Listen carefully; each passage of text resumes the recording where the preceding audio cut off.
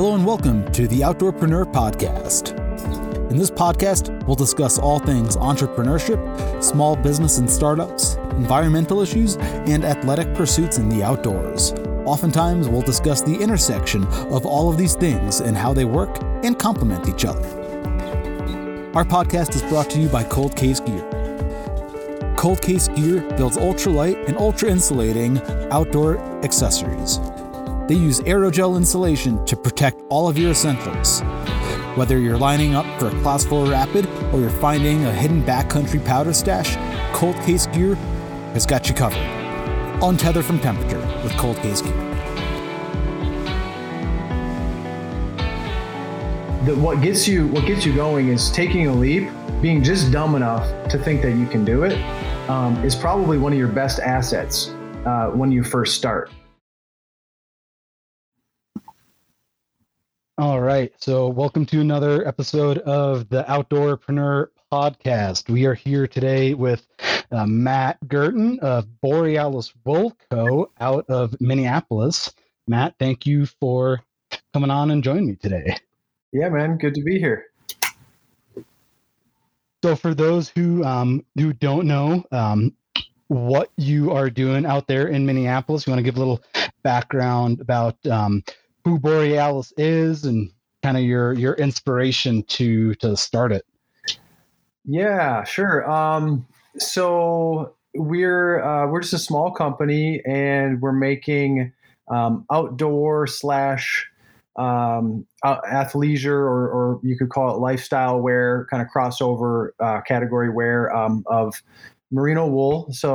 And we specialize in kind of high quality, lightweight, and sustainably sourced merino wool, which we source from New Zealand and Italy and a number of other places across the globe. And yeah, so we're making garments. We actually cut and sew everything here in Minneapolis, in the area.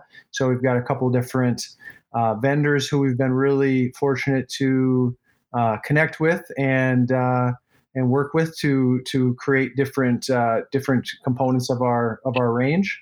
And yeah, so we have a pretty small range, but we're planning on releasing some new some pretty cool new colors this spring, and we've got some new stuff coming online for the fall. This last year's been crazy from supply and just the whole supply chain and production aspect. This last year's been a lot of delays and such.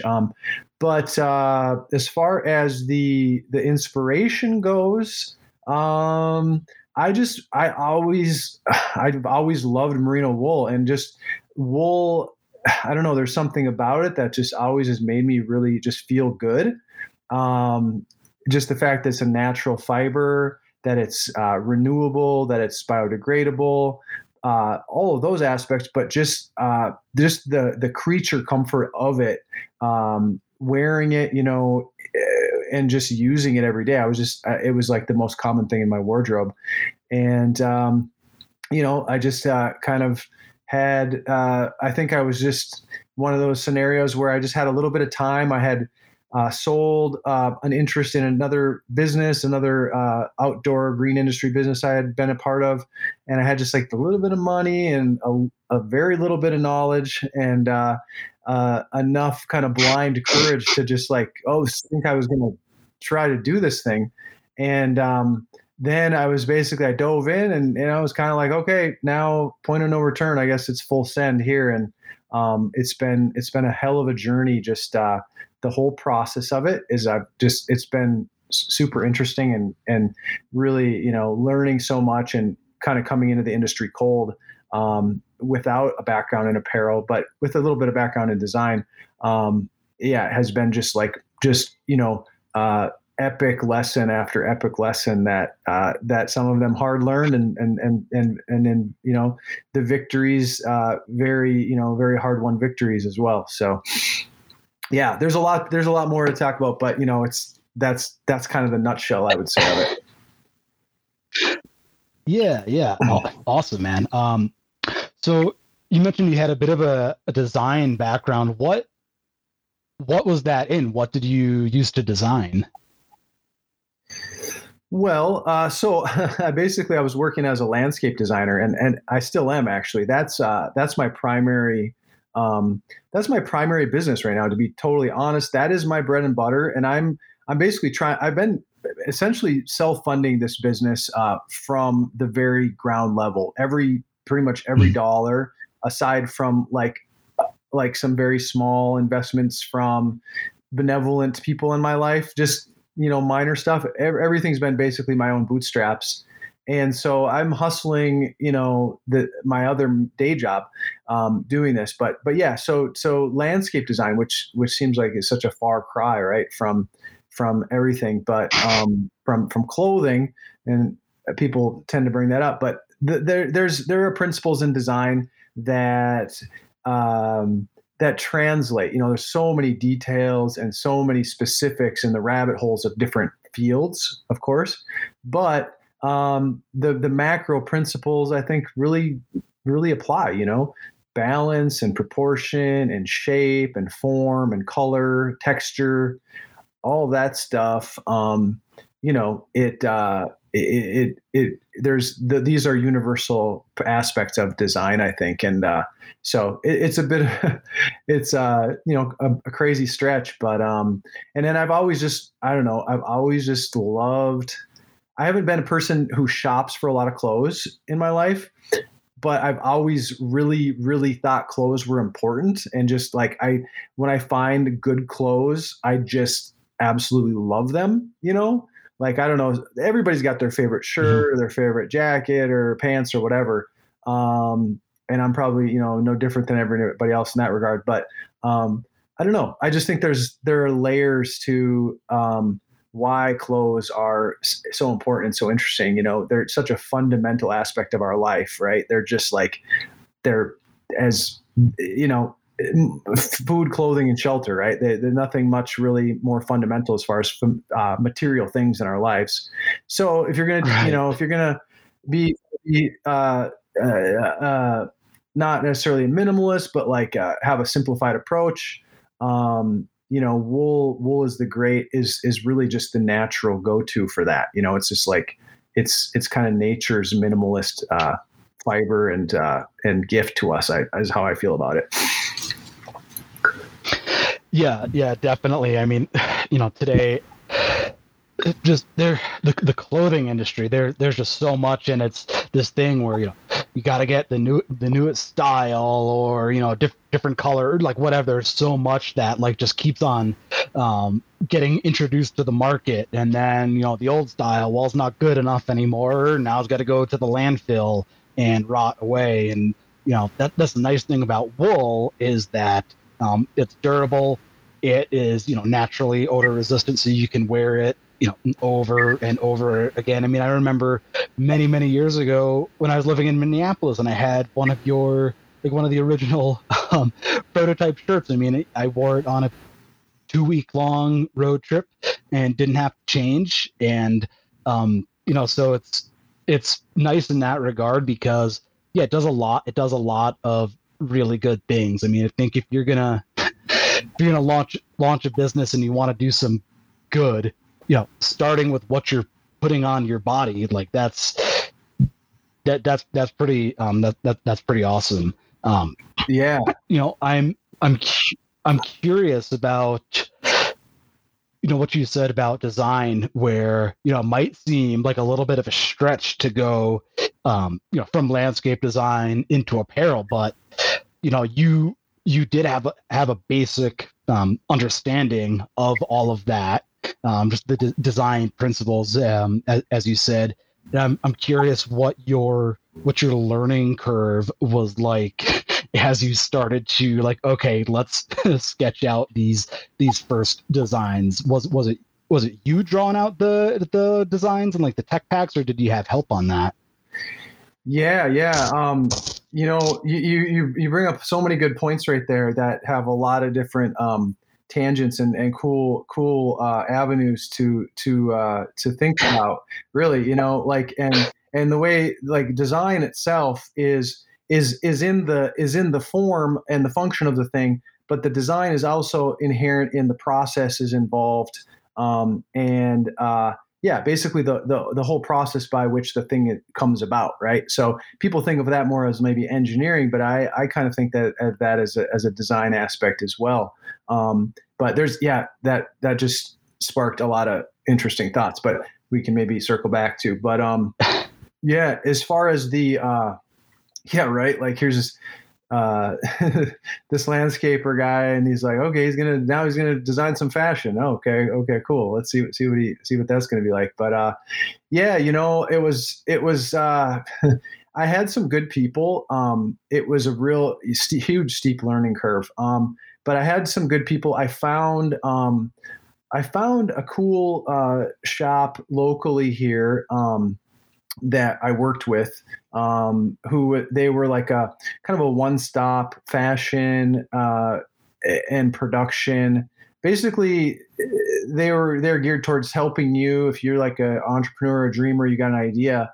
It's like they're kind of help you bring from the concept into the actual production. So they kind of, there was a lot I learned from them. There was some hand holding there that of course they were going to walk me through. And basically, I said I would come in there with like a couple of my favorite shirts. Right. And I'd be like, here, this is kind of what I want. This is like basically a model of what I'm looking for. And then I want to make this adjustment or that adjustment. And overall, here's kind of the vibe, the spirit that I'm going for with the whole aesthetic. And they had there's a lot of great fashion designers out there who are just out there and doing good work, and so they would pass it to the desk, and then we do some technical sketches. Then the whole process, right? Like the whole process of creating prototypes. I actually did all of my own fabric sourcing. They helped with sourcing of trims and things, all the little tiny things that go into it, the threads and stuff like that, which I've in turn have learned a ton about as well. But the fabric, that was kind of like the fabric itself is what these shirts are. It's really about the fabric that we're using. Whereas you could make this shirt out of shirts that I have, you can make it out of any number of different materials, and it would just just be a different shirt. But I think our fabric is really what the standout is. And so I did all that sourcing. Traveled to New Zealand, met with farmers, the sheep station people. I stayed at a sheep station. Kind of went on this crazy trip, and like it was amazing. And so learned a lot about that. But the learning curve was it was like highs and lows that I could have never anticipated, really. I mean, there were moments where I would get this first prototype in my hand, and I was just like, oh man, like this is it. Like I'm going to sell out of these instantly. The game is won, right? Like it's pretty much game over. It's a success now. Right. And, you'd have this first flush of success of seeing that tangible product and getting to wear it and share it with friends and things like that. And it was phenomenal. It was such a cool aspect. And then like a week later, like you'd realize they had like the wrong needle settings on your first run of production. There's like tiny holes down the whole side of like 100 shirts, and you're like, you guys were supposed to know this, right? And, but it's a whole organic process of, again, it's like if you were working with spandex or polyester, it's indestructible. Like it's also never going to decay. Also is petroleum-based product, which, hey, it is what it is. It's maybe has its place. But with wool, it's like working with it is something not a lot of people know how to do, really, honestly. Like working with fine quality wool, there's just a learning curve even for the professionals within that realm. And so I feel like there's like I said, a series of highs and lows that just kind of keep coming, basically. And the lows that you felt would crush you then, now you take them a little bit more in stride and find ways to bounce back a little quicker, hopefully.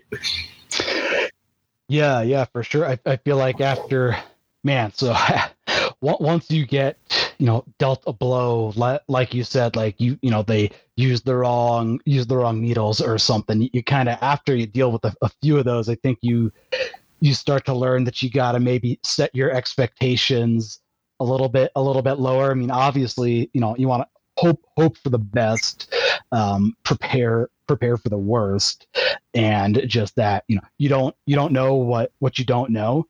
And so you were, solo founder. You started this on your own, correct? I did, yes. And so, man, yeah, I mean, going out to New Zealand and doing the fabric sourcing, I mean, what was that like in those early days when you were trying to figure out, what to get, who to even get connected to, and I mean, how did all of that work for you? Oh man, yeah. That was like a hilarious time in my life, kind of looking back at it. To be honest with you, it was hilarious, I think, for a lot of reasons. Just the fact that I had nothing to go on. I was like, I was easily just brushed off or blown off as probably like completely a joke, right? Like, and I called around, and it's like finding quality wholesale fabric suppliers. It isn't as easy as you think it is at first, right? Like, there's just so many dead ends, and they're not like listed. There's various somewhat directories and various trade organizations and stuff like that, but they're just super opaque, because if you're not in the industry and you haven't like come up in it or have some sort of connection in it, it can seem very much like you don't know. You're just throwing darts into like a black room, basically. You don't know what the heck you're even looking for. But I did. I had a concept. I had enough of an idea. I had it crystallized in my mind of like, okay, I know this exists out here, but I don't know if I'm going to be able to find it.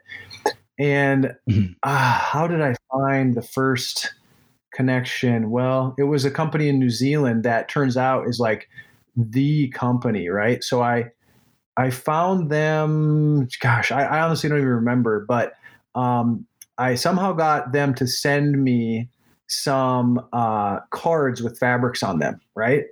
And like, I was like, yeah, this is Matt with Borealis Wool Co. Like, yeah, it's my company. We're going to, you try to bluff it, fake it till you make it as much as you can, so that people are going to give you the time of day and not think right away that you're going to waste their time, which you probably are, So, yeah. So I got these fabrics, and when I did, that was really, I think, when I got that in my hand, that was like when I grabbed on to the whole concept. I think when it became more real for me, and I was like, okay, wow, okay, so this is amazing fabric. This is the best fabrics I've ever seen, as good as anything that's out there. And it turns out that, yeah, this company is one of the global suppliers, and there's only a handful of them out there who basically, like, one of the patterns that they sent me, it was like, oh man, this looks a lot like a shirt that I have from like another intelligent wool company, right? And I was like, okay, I think I'm getting into the right league of things here. But then after that whole process, they apparently, I didn't speak the lingo, right? So I didn't know what MOQs were, or what salesman samples are, or what minimum color code quantities are, or all of this stuff, what GSM, what microns are. And so they wouldn't return my calls. They wouldn't return my emails. They were just, I probably wouldn't have either. I was like, this guy's not going to order, like, he's going to waste our time. He's not going to be putting in like 6-figure orders like the rest of our clients. And right. Yeah. Right. So, but that's when I basically said, okay, well, I'm just gonna I'm going to go to New Zealand. And even if it doesn't work out, like I'll at least have a cool story. I get to travel. And then somehow I landed a meeting with them, and I actually was able to sit down in Auckland, New Zealand, with these people at this table with this, like where all the most amazing wool is fabricated. And basically that was kind of like, I felt like it was a breakthrough. Wow. Yeah. That definitely seems like a little bit of a victory moment. You go from not returning your calls, and I've been there, by the way, when I didn't know what MOQ and those things were. Like, how many times do you think you've Googled just like a ridiculously simple definition so you know how to get back to a factory? But so you find yourself out there in this meeting, and then, man, did you get struck with like imposter syndrome? I know that's a thing that I definitely suffer from. Boy, I knew you were going to bring that up. Damn. That's like the salty wound, it is, Mm-hmm. It really is, like, it never goes away. I don't think either.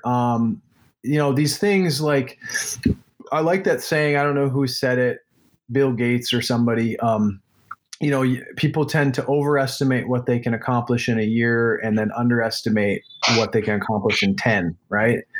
And so it's really hard in this day and age. It seems like there's so much pressure to just blow up your company, blow it up with like tons of ad clicks and revenue, and just who cares how much you're paying for your customers. You're just, now your revenues are in the 6, 7, 8 figures. And then you IPO, cash out, boom, golden parachute, I'm done. Oh yeah, on to the next thing, right?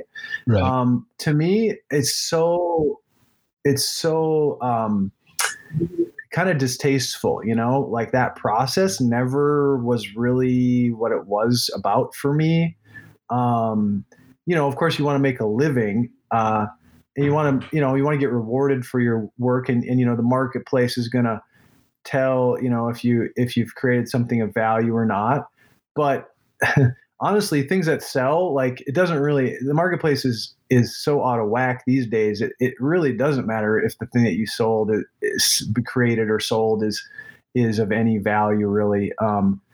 Of course, yes, there are cases where, you created something of value and it's just on fire in the marketplace. But look at all the junk, and it's how it's sold. It's schlocked, by the way that the ads are and how it's marketed and how it's clickbaited in front of you.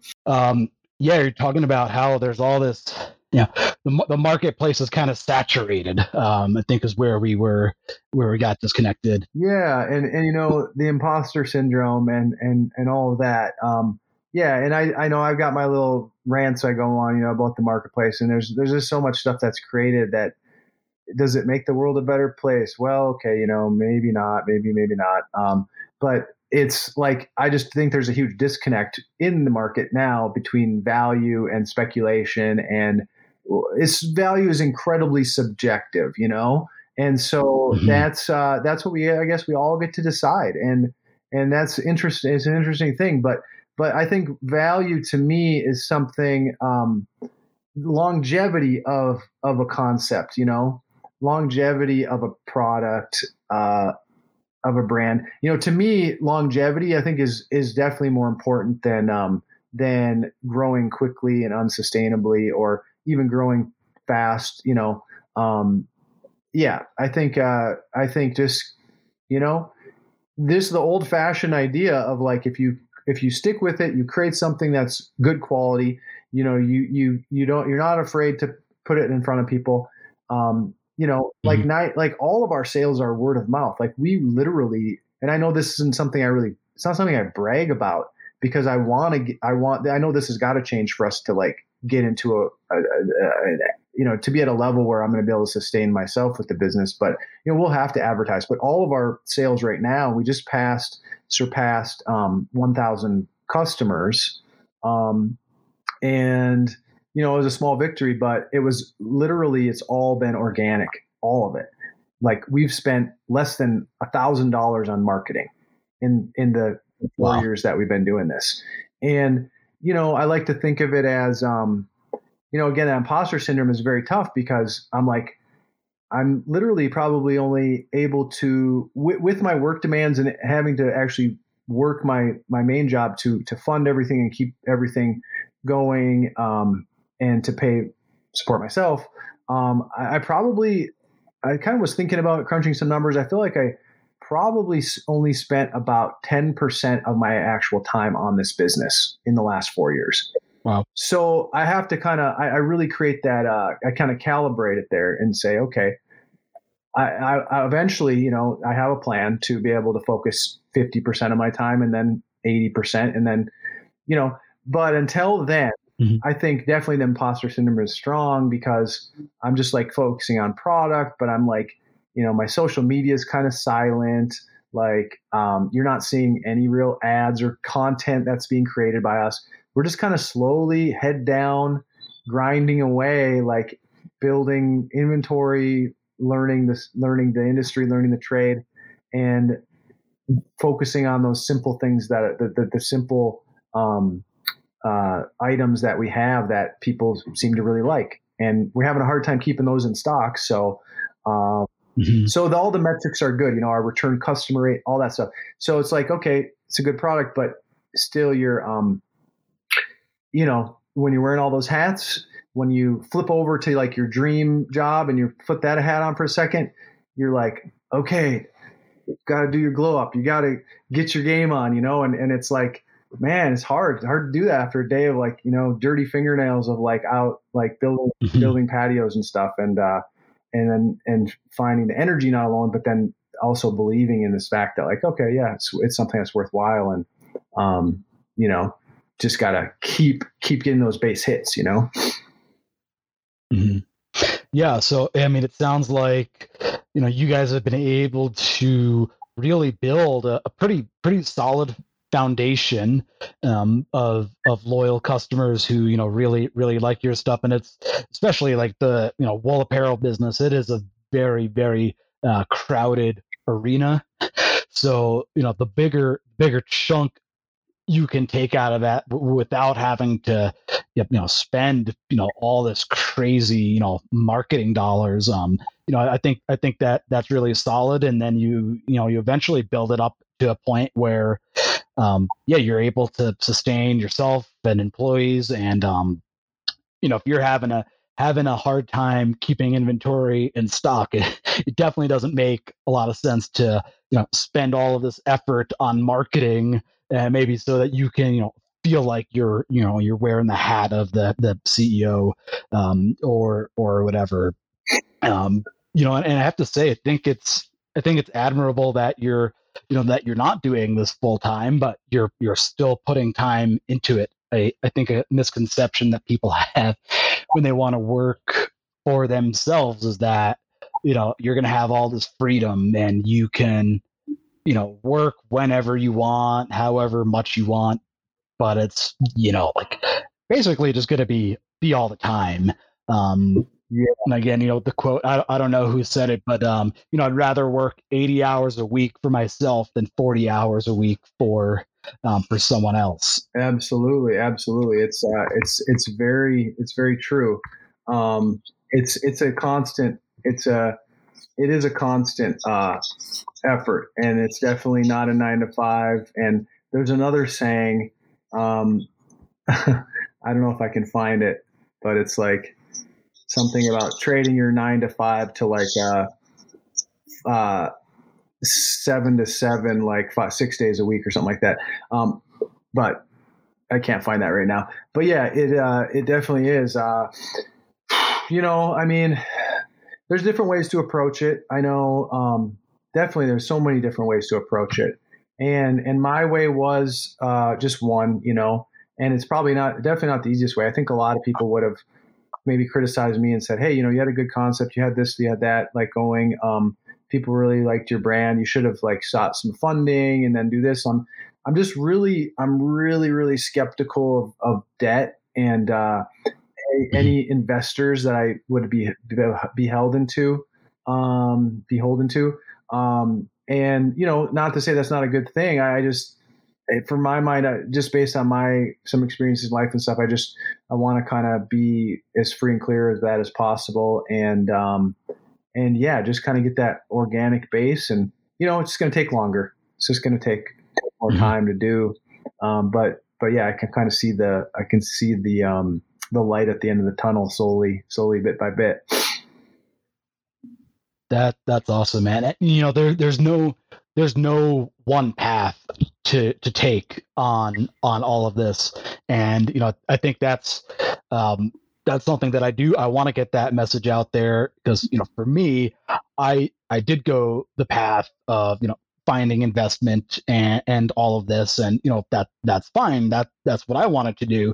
But the interesting thing is, you use the word beholden, and I find that interesting, because I caught myself probably a year and a half ago, thinking about, when I own my own business, I won't be beholden to anybody, and caught myself, because even if I owned 100% of my business, you're still beholden to people. You're at the very least beholden to your customers who have come to expect a quality product, and you should be beholden to yourself to, no matter what, do things in ethical, in an ethical way that you can be proud of. Absolutely.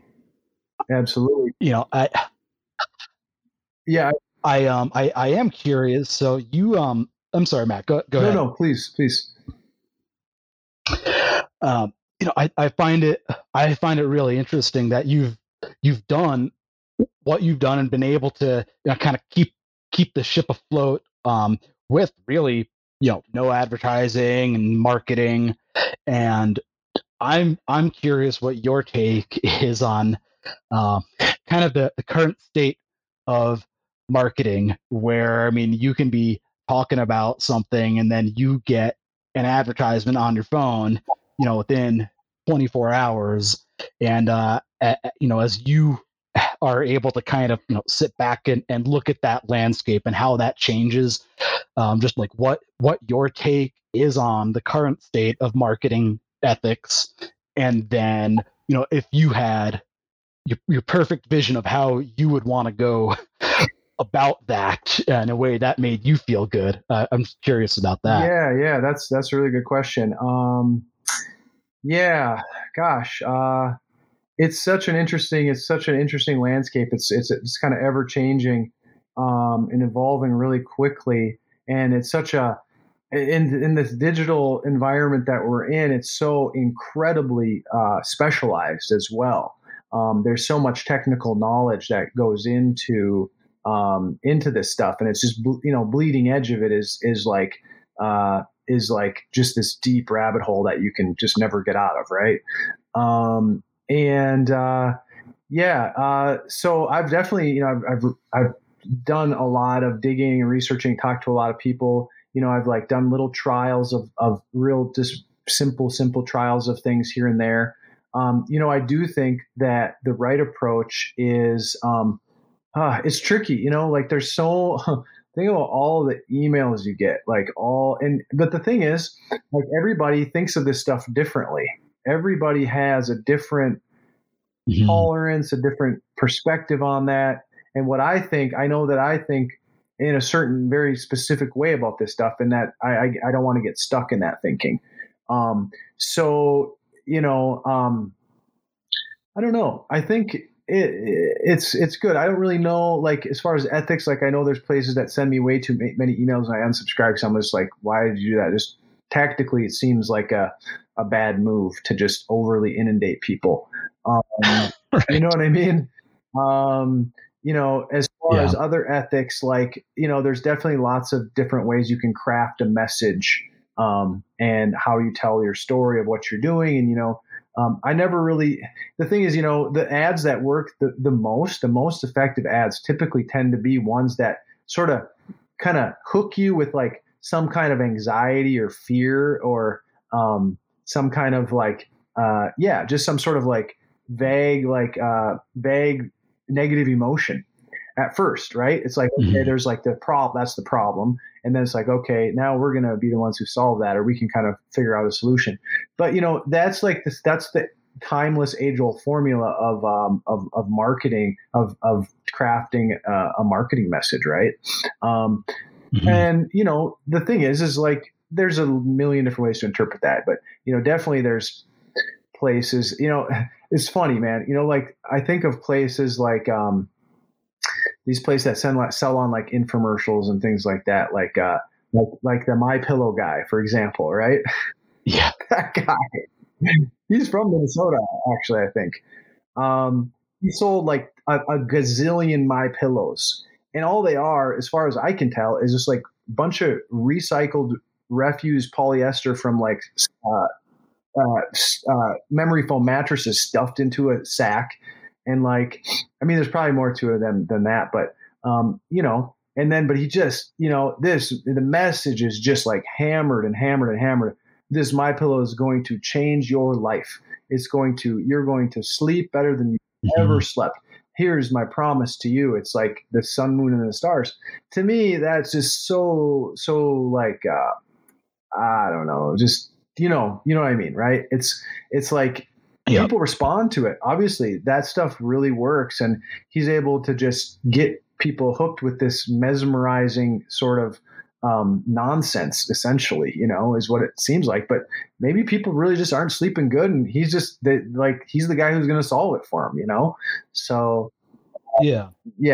But I guess our approach is it's just going to, it's a lot simpler. And again, we don't really do much right now because we're putting together those plans, and I've got basically the template for it, but just like engaging your people in an honest way, and trying to find a fun way, a creative way, a way, some kind of value to put in front of people. And if they really like your product, they're actually going to want to hear about you, they're going to want to see you do well, and they're going to want to see you grow and see more of you. So kind of ramping up to that line where it's like, okay, now you're like, okay, we see you now. And then they can quickly turn, I think people can quickly turn off too, and just be like, oh, that's too much. Like I was just right before. But so, trying to find that balance of, getting people on emails and social media and, engaging with different fun things, which I've been thinking a lot about, which we can talk about on a separate conversation too, actually. But marketing, man, that's a whole full-time job in itself. It's something I'm definitely not a marketing expert, and it's it's tough because I find myself, I want to like lead with the product first. Hey, we have this great product that we want to sell, versus, hey, here's this message, and oh, right, there's a product that's attached to it, but you're buying the message a lot of the time.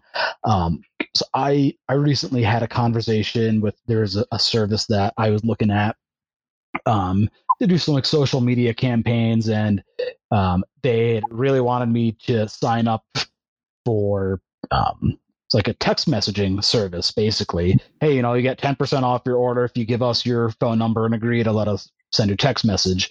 And I found it interesting that the word that was thrown around a lot was like conversion. These convert really well, and I never hear about perception.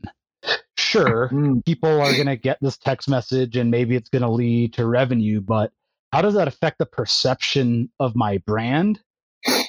Because if I also don't like getting a bunch of emails, and if I start getting messages on my phone about buying stuff, like that to me, that's enough to say I'm never going to buy this product again.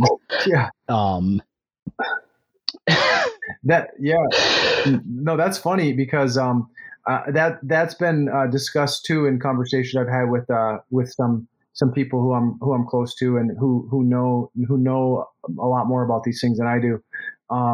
And I feel the same way. And it's a case of me getting stuck in my perception a little bit, because it turns out like there actually are people who like to get this stuff, and not to, that's a bad thing. I think everybody is just in such their own separate, world, and so making that assumption of what other people, perception of your brand, I totally agree. Like I'm very like allergic, I think, to like doing things that I feel like, oh, that's kind of salesy, too salesy for me.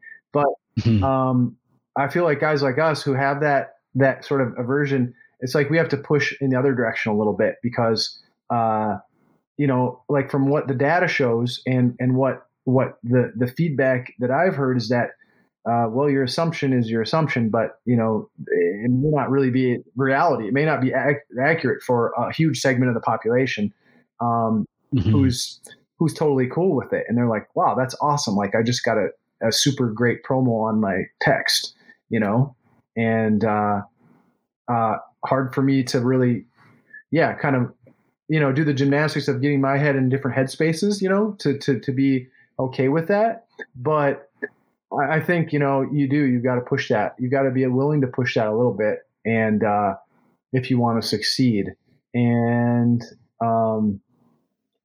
be willing to like see where that takes you.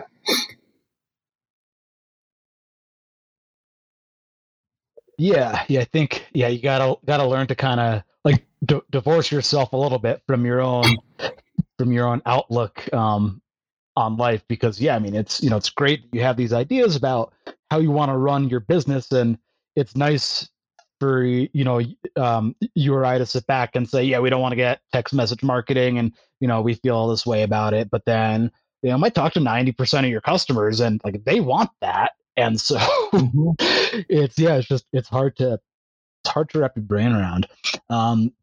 So just a few more things before I let you go. I'm curious if you have, being a solo founder, do you have like a network that you reach out to for help? Do you have advisors? How do you, when you don't have the answer to something, or when you don't know how to do something, do you have people in your corner that you look to that are able to help you out? Yeah, that's a really good idea. I do have a few people. I think my network is like kind of criminally underutilized, because I do know of some really great people in the space, that I'm connected with, that every time I make the time for a conversation, it's always like sparks are coming out, like all kinds of different ideas. But in fact, that you mention it, like and again, it's been a time and bandwidth thing where like I would love nothing more than to be able to just like segment time and man, that's so important. I think it's so impactful too, right? Like to just keep the ideas flowing and keep inspiration going, especially when you're in your own little silo as a solo person. So anyway, something that's on the kettle, in the kettle right now for me and for us is like, I've been participating in these roundtables with the Save the Boundary Waters Coalition. And so you're probably familiar with them, Friends of the Boundary Waters, Northeast Minnesotans for Wilderness. Amazing group of people, incredible work, incredible focus, and just the results and the traction that they're getting. Their community is phenomenal. And it is, again, it's one of those things that's like this, there's some latency to it all, that there's just like so much potential within all that. And there's so many passionate people. And so one thing we're working with the Business Coalition is like the small businesses that have been sort of tangentially somewhat in support of or somehow involved with. And there's a list of, I think there's like 200 businesses in Minnesota that are connected. Mm-hmm. So we're working on slowly but surely, and I think there's a goal for end of summer to really kind of bring one of these projects to the fore. But yeah, basically, I've been connecting with these business owners, and we're trying to tighten up that network and get these conversations happening more, to see where there's so many aligned incentives, so many of people dealing with similar things. There's, lots of just wisdom, knowledge, passion, talent going on there that's I get super excited thinking about that, because I can see myself in the future. Like I want to grow into a bigger role in that. Right now, it's like I'm kind of like wearing, it's like one more hat on the frickin' pile, but but that's something. I don't know if you are aware of some other networks, but that's huge. I think if you're doing this kind of thing, I think you can you can just basically go so much further and faster if you have other people and a team of people in the background to talk to. Yeah, no, definitely. Yeah, what saying something, like if you want to go, far, go alone. No, or go fast. I can't remember how that. Go fast, go alone. Yeah, but yep. Yeah, and it's just so true. It's so important to have other people out there in your corner, and that share similar beliefs. The last thing that I want to touch on, you can take as long or as short as you want to answer this, but the journey of starting your own business. I mean, one is never over, but what do you think the mental health side effects of being an entrepreneur? What's the damage look like there? Wow. Yeah, dude. What is the damage? Holy cow. Assessment is still pending. There's a certain, I would say, maybe it's too strong a word, but like masochism, where you're like, okay, yeah, I'm just gonna, a certain tenacity that you have, that you're able to take punches, like you're able to take a punch over and over again, right? Whether it's just losing money on something that didn't work out, or just wasting time on things, that techniques that you wanted to try that didn't work out how you wanted. It's really hard, and it's hard to I think that's the barrier of entry for this kind of stuff. That really is the test, of if you're able to sustain that and able to endure that, I guess. It is an endurance thing. And, there is some truth to the idea that if it doesn't kill you, it doesn't kill you today. Well, you haven't made it to the end of the week yet. So no. Yeah. That's a good way to look at that. I joke though, it's a great question though. And, I think you have to be willing to, again, you have to be willing to embrace that challenge, embrace the really, really like difficult environments that you're going to end up going through to some extent, in terms of the stress or the just the mental challenges of mental toughness of how to get through and get over a challenge. But yeah, I think that's something you got to have. You got to be able to, and you got to be able to stay balanced and healthy enough to be able to keep your head on straight and, keep your marbles where they belong, So. Definitely. So yeah, last thing is, so given what you've just said, what would you say? What's your advice to someone who's out there listening to this and they want to take the leap? They want to jump into the fray and start their own business. Yeah. Okay. So I think you're never ready. That's a cliche people say, right? You're never ready. Overthinking will kill you, because what gets you going is taking a leap. Being just dumb enough to think that you can do it is probably one of your best assets when you first start.